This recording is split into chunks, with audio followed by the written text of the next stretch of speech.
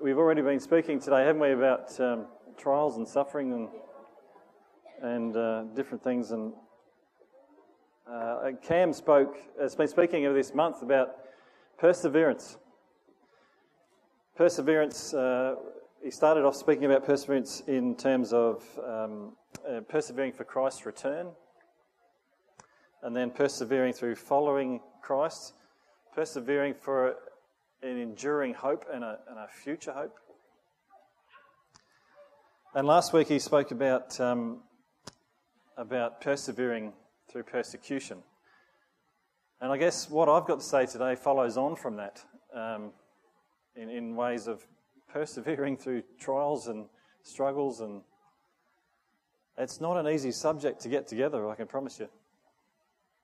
I'm usually the guy that jokes around about stuff, but this is a hard one to do that with. But how do you like my picture? That's a word picture, isn't it? You can actually see that tree if you head down to Picknetty Ponds and turn in, have a look on the right side in the paddock. That tree is persevering. He's literally 500 metres from the beach, so he's had a hard life. Do you remember your verses? Have you been practicing? Add to faith.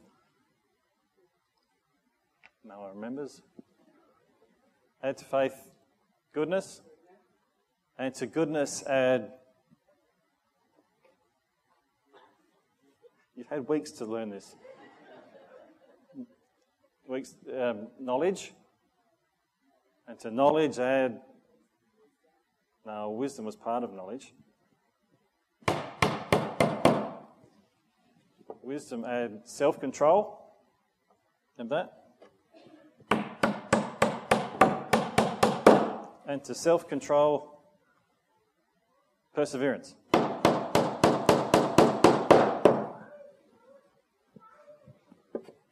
And I get to have the last word on perseverance. So I get to put the last board on.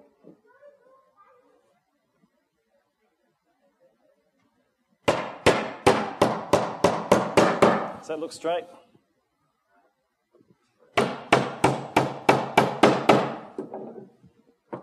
There we go. And to start with, I'd like to pray because we have John Mackay that's quite ill. He's heading up to Adelaide if he's not there already. He's heading to Flinders. Yeah. He's in a bad way. He's got some blocked arteries. He's had a bit of a stroke that no one's picked up. And he's quite worried about his own health. So would you join with me, please, in praying for him?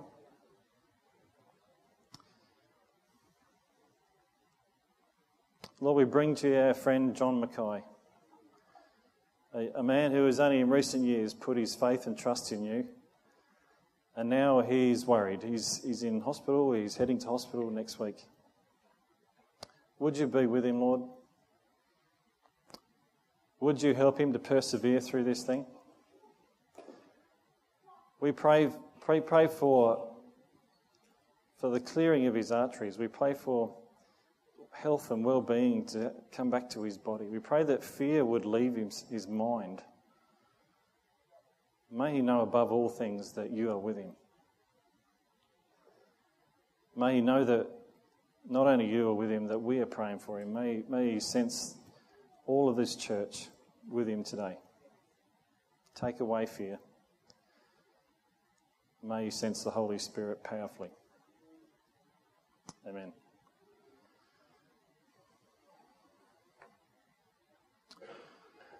So as I said, I wanted to speak about persevering through suffering and trial. We're told that we are to persevere, aren't we? That will mature us, that will help us develop our character. Open up the Bible to whatever page you like, and there will be someone who either has or is or will need to persevere through some kind of struggle or trial. Whether it's war or famine or poverty or sickness or sin or being chained up in prison, there will be something whether it's persecution or pain, there'll be something that people will need God's help to overcome. It's true with all these attributes that we've been looking at, with faith and goodness and knowledge and self-control and perseverance. There is a balancing act, isn't there? There is a place. Peter starts that verse by says, "Make every effort." There's going to be some effort to build this stuff in our lives. There's going to be a bit of sweat. There's going to be a bit of our own strength exercise. But there's a balancing act between that and being guided by the Holy Spirit and trusting in His strength also and trusting in His grace in the midst of it. But we do not overcome by ourselves, nor will God do everything for us. He wants us to mature. But is there a point to this? Is there a point to all this perseverance? Or do we just get up in the morning, grit our teeth, struggle and persevere through the day so that we can get to bed, so we can get up in the morning, so we can grit our teeth, so we can struggle and persevere through the day, so we can get up in the morning to grit, It's if we can just get to the weekend, then we can rest for a bit so we can get back to Monday and do it all again. Is there a point to it all? There must be more to this life than just fighting the long defeat, right? For the Christian, persevering has a point. We don't just persevere because God loves to see us sweat or squirm. It has a point. I'm reminded by a famous quote of Homer J. Simpson, who, I forget the actual show and what was going on, but he was going through his own struggles, and he says to Marge, "God is teasing me, like he teased Moses in the desert." Marge had to quietly instruct him, "No, God tested Moses, Homer. He tested Moses." But Homer Simpson is not the only person who thinks that God works like that. That he's just a big bully of a kid with a magnifying glass wanting to burn off our feelers. And that he's somehow just teasing us. Maybe some of you feel like that today. That the thing you're going through is some kind of a sick joke. And does God even notice? There is a verse in the Bible that's quoted probably more than any other part of the Bible in Psalm 37. It says, "Delight yourself in the Lord and He'll give you the desires of your heart." It's a lovely verse, isn't it? And actually the context around that is about speaking about trusting God. It's about doing good and committing our way to God, and then He'll give us the desires of our heart. I believe it's the truth. It's in the Bible for a reason. Call me crazy, but I'd actually like to see a few Christians pray like that. I'd actually like to see some Christians with a bit more desire, a bit more godly ambition, if that's the right word. To see someone with a few dreams and a few burning passions that you'll have to take a risk on. To have a few grand designs. And take those things, those desires and those passions that you have, box them up, put a bow on it, take it to God in prayer and say, "Lord, what do you think of this? Are you in this? Are you part of this? Is this your will?" And if He says yes, hang on to your seat.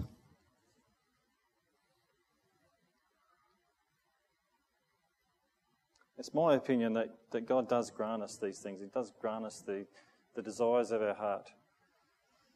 But in the process of us getting the desires of our heart, He tends to get the desires of His heart. And what's the desires of God's heart? It's you. But it's not just you. It's the best kind of you that there can be. It's you with all these attributes. It's the Christian with the faith and the knowledge and goodness and self-control and perseverance. It's the package. It's a Holy Spirit-filled, mature, kind, prayerful, real, humble Christian. A wise follower of Christ.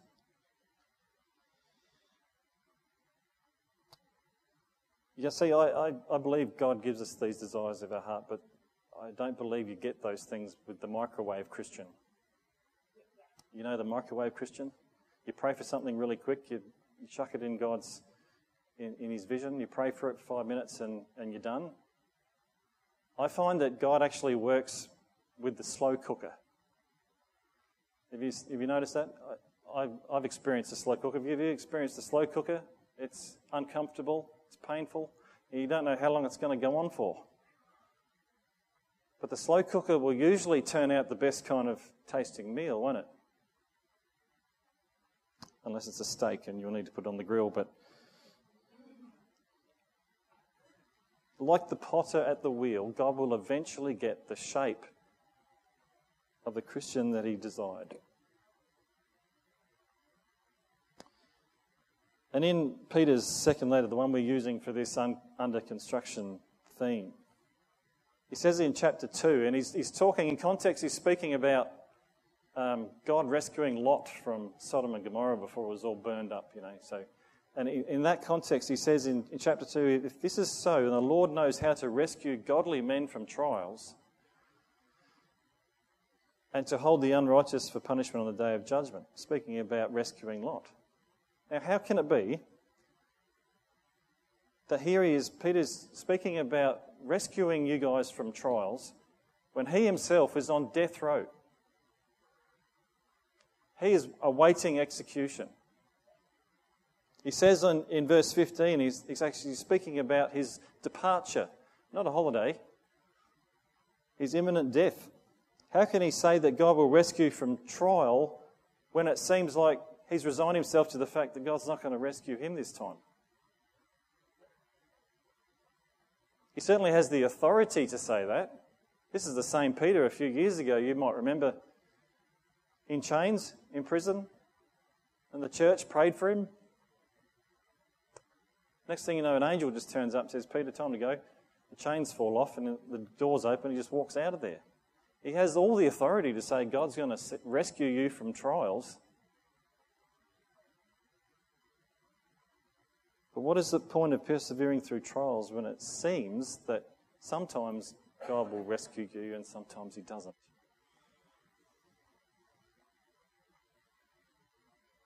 There is nothing new about God's people suffering through adversity and trial. We've been speaking about Peter here in the first century. I want to take you back about 2,000 years before Peter's time. So it's about 4,000 years from now. And we bump into a guy named Isaac. You know Isaac?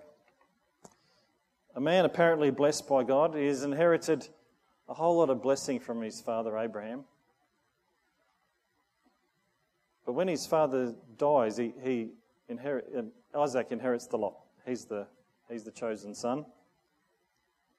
He's the only son.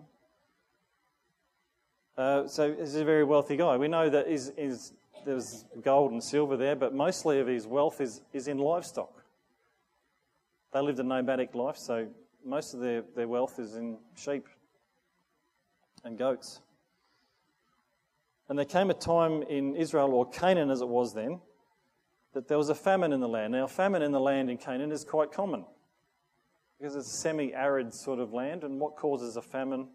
A lack of food. Australians ought to know that because we live in one too. A lack of rain, drought. So what happens in this dry time? God appears to Isaac and says, "Well, go down to live with the Philistines." Now, this is long before they were enemies with them, so they were on sort of good terms. So he went down there, and the leaders of the Philistines said to Isaac, "Look, we'll give you this land. You can set up shop and you can live there for a while. That's fine." So he does that. And he plants this crop, this whatever the crop is, but he has this hugely successful crop. It's 100-fold, it says. In a drought. That's quite What an achievement, isn't it?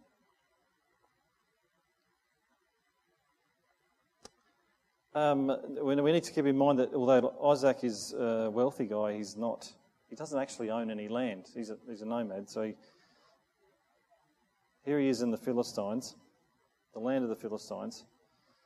He does quite well. And now this blessing that God has on his life starts to feel like a bit of a curse. Because there's this jealousy that comes from the Philistine people. Seeing Isaac do well, and they say, well, you're robbing from us, so get out, go back where you came from, is basically the message. If they had half a brain, they would know that Isaac, living as a wealthy guy in their land, would probably spend a lot of the wealth in the land of the Philistines, and they'd all benefit from the economy, you know what I mean? But they didn't see that, they kicked him out. And they forced Isaac out into a region of Canaan called the Negev. Have you heard that phrase? The Negev? The Negev translated means the dry. So he gets pushed out to the dry, in a drought. And suddenly he's got all this wealth in terms of livestock that he has to try and feed. Not only feed, he has to give them a drink. And to make matters worse, the Philistines, this jealousy has enraged them so much, they go out and they fill up all the wells that Isaac's father had dug years before. They just blocked them all up.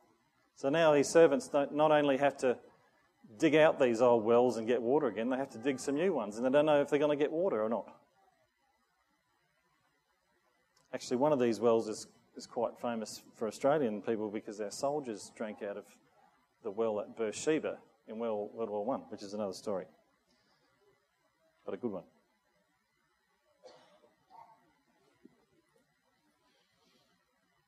He is a wealthy guy. You could buy feed, I suppose, for your stock and bring it in, but any farmer would know that it won't take too long when all your resources are used up when you're trying to feed thousands of sheep in the desert in the middle of a drought.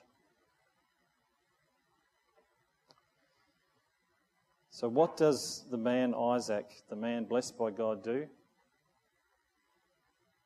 When you run out of ideas, when you run out of hope, when all this blessing seems to shrivel up and you seem to be left alone. The Bible says that he calls on the name of the Lord. You know, there is praying and there is calling on the name of the Lord, and it's a huge difference.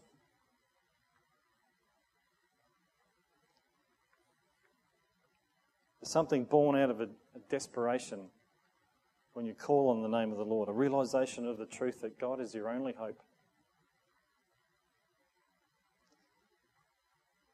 And not only is he your only hope, he was the whole time.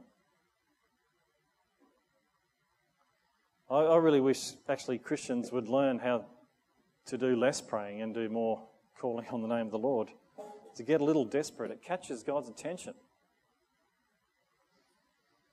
And it certainly caught God's attention in this case, because Isaac hears from God in this place. God responds to him. And in that place near Beersheba, and God speaks to Isaac, he says this. No, he says this. The Lord appeared to him and said, I am the God of your father, Abraham. Don't be afraid. I am with you. Don't be afraid. I am with you. These are the very same words that get repeated to people all through history that call on God for help. You know how much more important Isaac was than you to God? 0. Just the same. We get the same response when we cry out to God. It's these same words that get repeated from the mouth of God all through history. The words may change a little bit, but the truth is the same. Whenever someone calls on the name of the Lord, they get this response. I am your God, I am with you, don't be afraid. I'm not sure we're in sort of no order here. Moses, in Exodus chapter 3, verse 6. I am the God of your father. Verse 12 said, I'll be with you, and this will be a sign. This is at the burning bush, okay? This will be a sign that to you that it is I who sent you. When you brought the people out of Egypt, you will worship God on this mountain. Translation, Moses, I am your God. I am with you. Don't be afraid. Joshua gets the command from God in verse 9 in chapter 1. Have I not commanded you, be strong and very courageous. Don't be terrified, don't be discouraged. For the Lord your God will be with you in all that you do. Translation, I am your God. I am with you. Don't be afraid.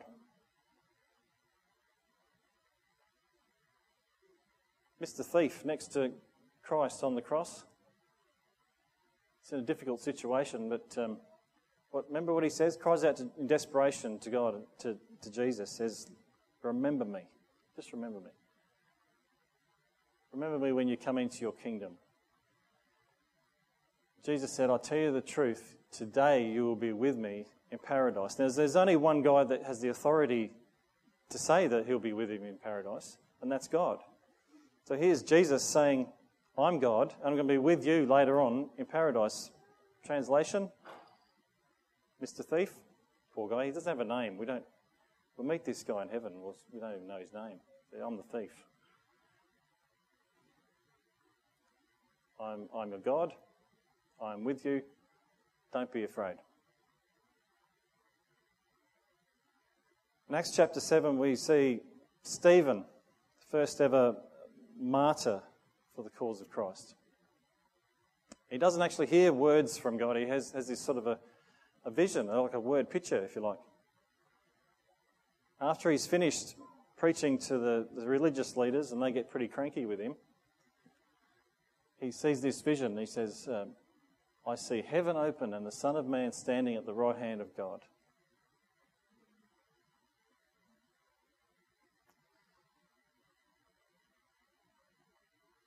There's a message in that he hears. What is it? Stephen, I am your God. I am with you. Don't be afraid. Just before a bunch of angry men stoned him to death. What about Paul? If there's ever a guy that's had the worst luck in the Bible, it's Paul. Acts chapter 23, verse 11. The following night, the Lord stood near Paul and said, take courage, as you have testified about me in Jerusalem, you must also testify in Rome. The next verse says, I, Jesus speaking, will rescue you from your own people and from the Gentiles. In Acts chapter 27, verse 23, Paul's speaking to the men on the ship as he's in that storm and the ship's about to get wrecked. He said, last night an angel of God whom I serve, whose I am and whom I serve, said, don't be afraid, Paul. Paul that has the worst luck of any Christian in the Bible. What's the message that God gives him in his whole struggle and trial? Paul, I'm your God. I'm with you. Don't be afraid.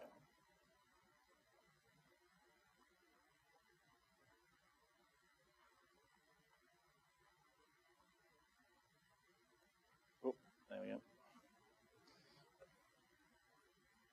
It's tough stuff, isn't it, to talk about this?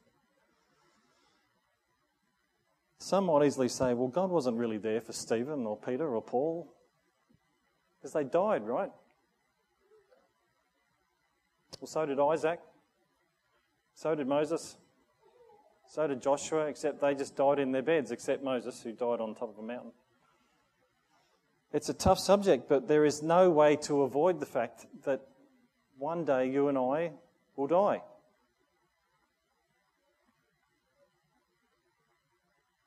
This is usually the point in time in our trial when we try to tell God what his job is. For some reason, it was God's will for Stephen to die at this time. For some reason, it was God's plan for Paul to suffer and die the way he did. And for some reason, God didn't spare the life of the thief next to Jesus on the cross.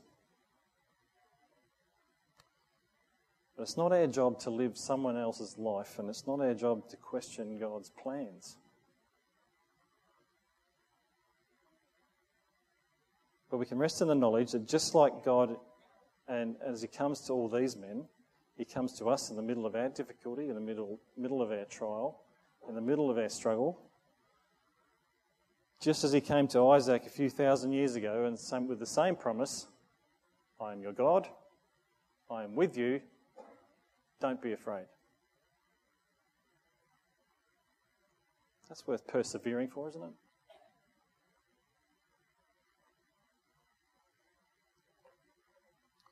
We spoke about Peter in the first century. We've gone back in time to 2,000 years from there. I want to bring you now up to sort of in between Peter and our time, really. I want to speak about the year is 878 AD. And a man named Alfred is hiding out in a swamp in a place called Athelney in Wessex, England.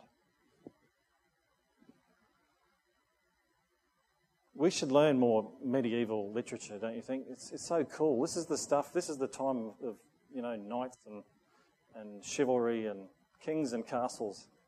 We should be learning more of that stuff. It's great fun. I wouldn't like to be living in there, but it's great fun to learn about it.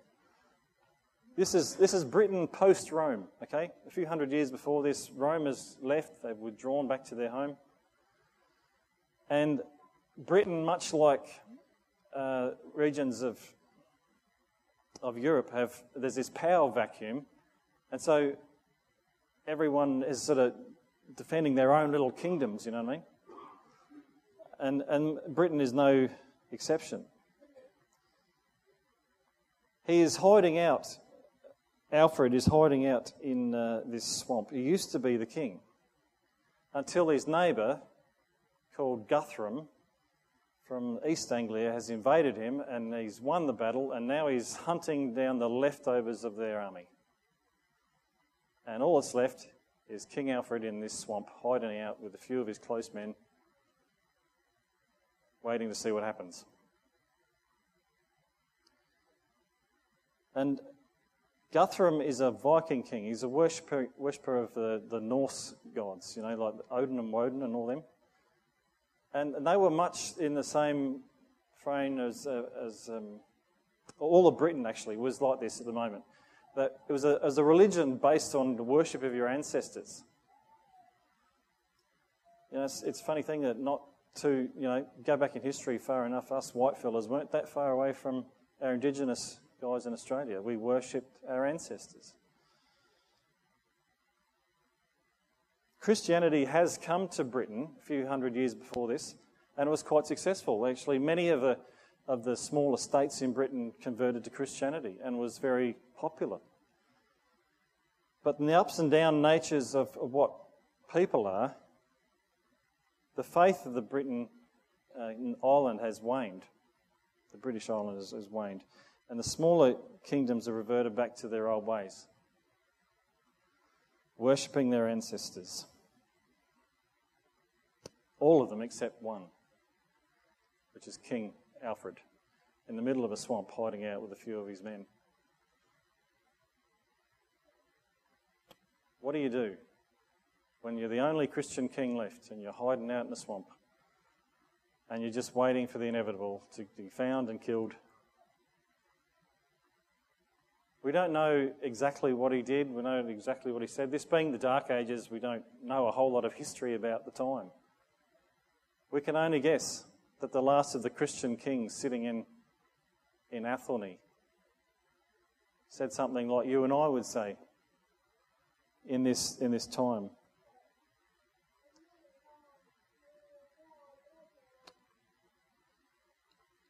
God, where are you? Have you abandoned us? Have you just left us for dead? I've served you my whole life, and this is it.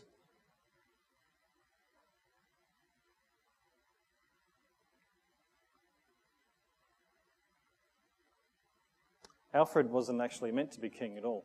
He was the youngest of 5 brothers. But this being the time it is, mean that either through death, through battle, or through illness, each one of his brothers has dropped off the perch, and he's the only one left. So he wasn't even supposed to be here.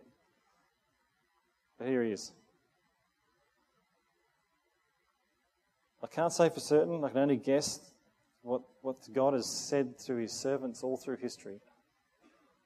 I can only guess through what God has encouraged me with in times of trials. What would have been the words that came to Alfred as he sat in that swamp? I can only guess.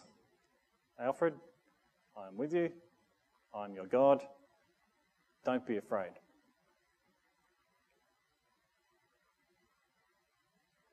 How much we need to hear those words from God when we're persevering for his sake, for his calling and the race that we're running.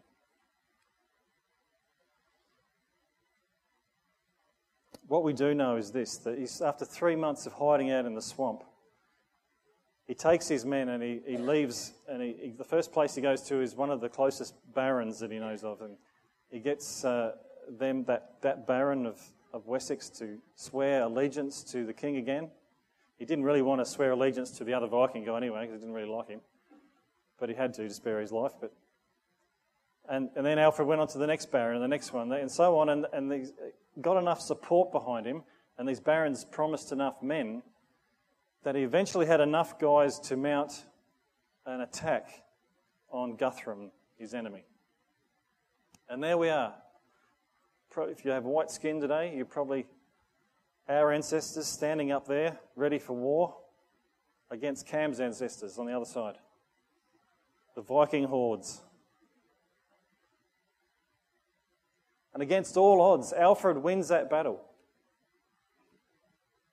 Now, what you normally do in that time when you win a battle, you round up all the leaders of your enemy, you get their family, you get their kids, and you kill them to make sure they'll never, ever come back and try and take your kingdom again. Alfred actually surprises them. He surprises them with being a Christian. And he said, I'm going to give you a pardon, all of you. There was even a time when when Guthrum's wife was taken captivity by Alfred's men, and he actually put her up in this castle, treated her like a queen. And the usual idea of that is, and you extort some sort of money, or you get, it's a hostage situation. So you give me this, and I'll give you your wife back. What Alfred actually did, he kept her, he looked after her very well, treated her well, and after a short amount of time, actually had an attack of conscience and said, "No, I'm just going to let you go with no strings attached." It's not what you do in medieval Britain.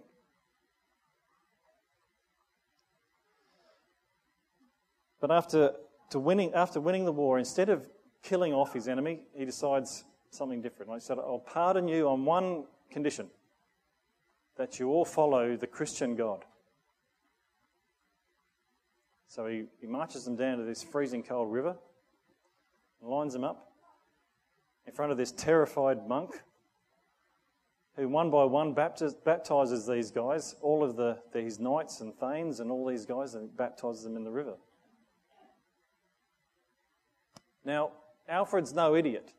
He knows that the word of a Viking is not worth the air that it's breathed into, so these guys may come back. So he sets about setting up the nation. He sets up these reforms. He sets up these, what you call a fortress or a borough. That's what they were. That's where we get our name, like Peterborough and Jedburgh and all these other boroughs that come from this name. It's a fortress. And he actually sets up what we would know as a modern army.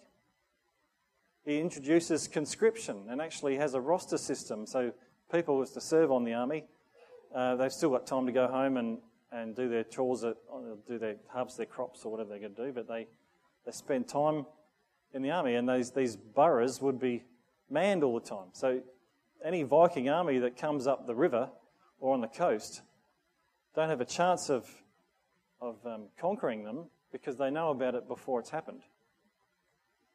How it used to happen is you have to go around to your local barons and raise an army, and it would take that much time that by the time you organise that, they've already invaded. And there was another reform that King Alfred did in his time. He reintroduced, because the nation had walked away from learning and education. So he reintroduced the education. He made it a priority. It's particularly in the study of Latin. And now secular scholars would say that, well, it was education that saved the nation. I would argue that what were they learning? The text that they were studying most of the time was the Bible. It wasn't just an education revolution he was leading here. It was a revival of faith. The Vikings never invaded again. They tried, but failed. In all his efforts, King Alfred led his people back to a stronger commitment in Christ. In time, that would almost lead back to the whole island of Britain turning back to the Christian God. And he was technically the first king of England and the only monarch in British history to ever be called Alfred the Great. No other monarch has ever got that in England. What would have happened if he'd given up in the swamp? What would have happened if he said it was all too hard? If he didn't persevere in the race that God had mapped out for him?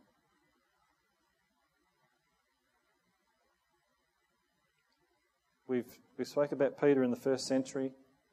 We've moved back in time to Isaac. We've come up to the 9th century. Now I'll bring you up to modern day. The year is 2001. And this joker is on an ATV driving across his farm. It's a freezing cold Mount Shank day, overcast, terrible weather.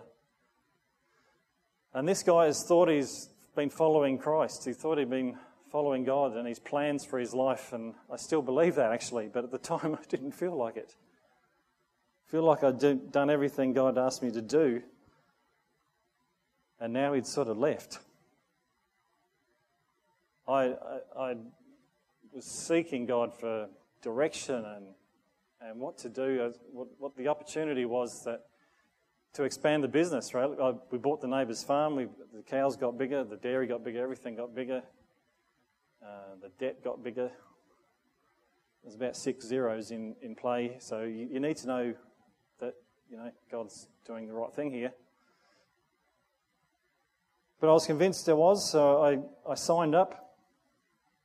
6 months later, we were in the worst drought Australia had seen in 100 years. Our feed prices went sky high, our milk prices went the other way, and we were going backwards in a terrible hurry. I had a call from the manager, at one of the managers in Westpac, this little Hitler that spoke to me for an hour, and she basically said at the end of things that I had to pay back $200,000 in about 6 months, which is not possible. We were losing that much in 6 months. And on top of that, every bit of machinery I touched seemed to break. I had cows dropping dead for no reason. I had vets out. I had everything you could imagine was going wrong. And in the middle of the paddock, I just come back from the vet, and she'd given up on this cow, and she said, "Oh, you have to get the gun and shoot it." And I was on the way to get that, and I switched the bike off in the middle of the paddock in a freezing cold, dreary Mount Shank day, and I said, "God, I've had enough. I'm sick of it. I thought I followed you. I thought I've been following you this whole time. And now it feels, where are you?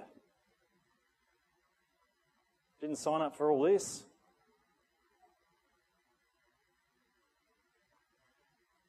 I have to tell you what happened next changed my life.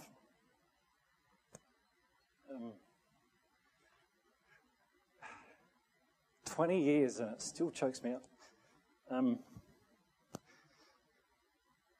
Here I was on the bike and I had this sensation that came all over my body, like it was a freezing cold day. So it's like someone poured a bucket of really hot water over my neck. And it went down my shoulders and down my back and right to my toes. I actually read about stuff like this later, and people had described it like a warm blanket someone had put on you. It was just the Holy Spirit. And at the same time, I had words come to me in the back of my head. And I joke around and I say, it's like God dropped a coin in the back of your head. And I say, if you're from Allendale, you've got that built in. But it was like that. It was like thoughts that came to me, but they weren't my thoughts. It was a very simple thing. It just said, everything is going to be all right. It's a throwaway line, isn't it? You could say that. Wouldn't mean a thing. But these words carried weight. They carried authority. And it wasn't just a nice little suggestion I got from God. I'm totally convinced that it was the truth. He said it was going to be all right.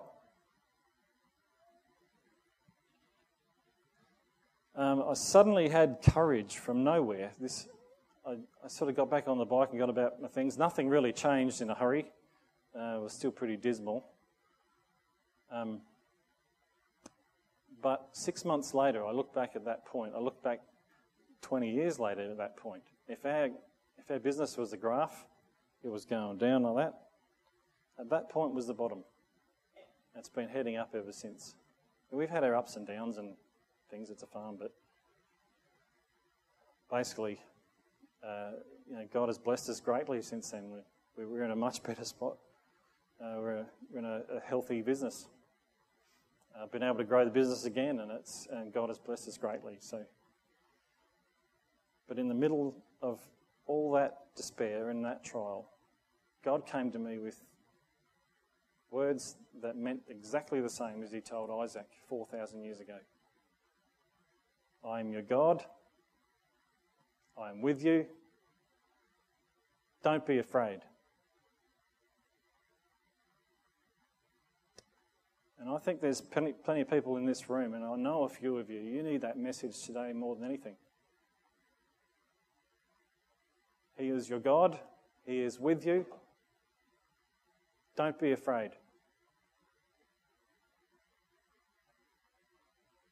Now, the skeptics in the world might say, well, the trial that particular person is facing is going to end in death. Well, for the Christian, that means another whole story.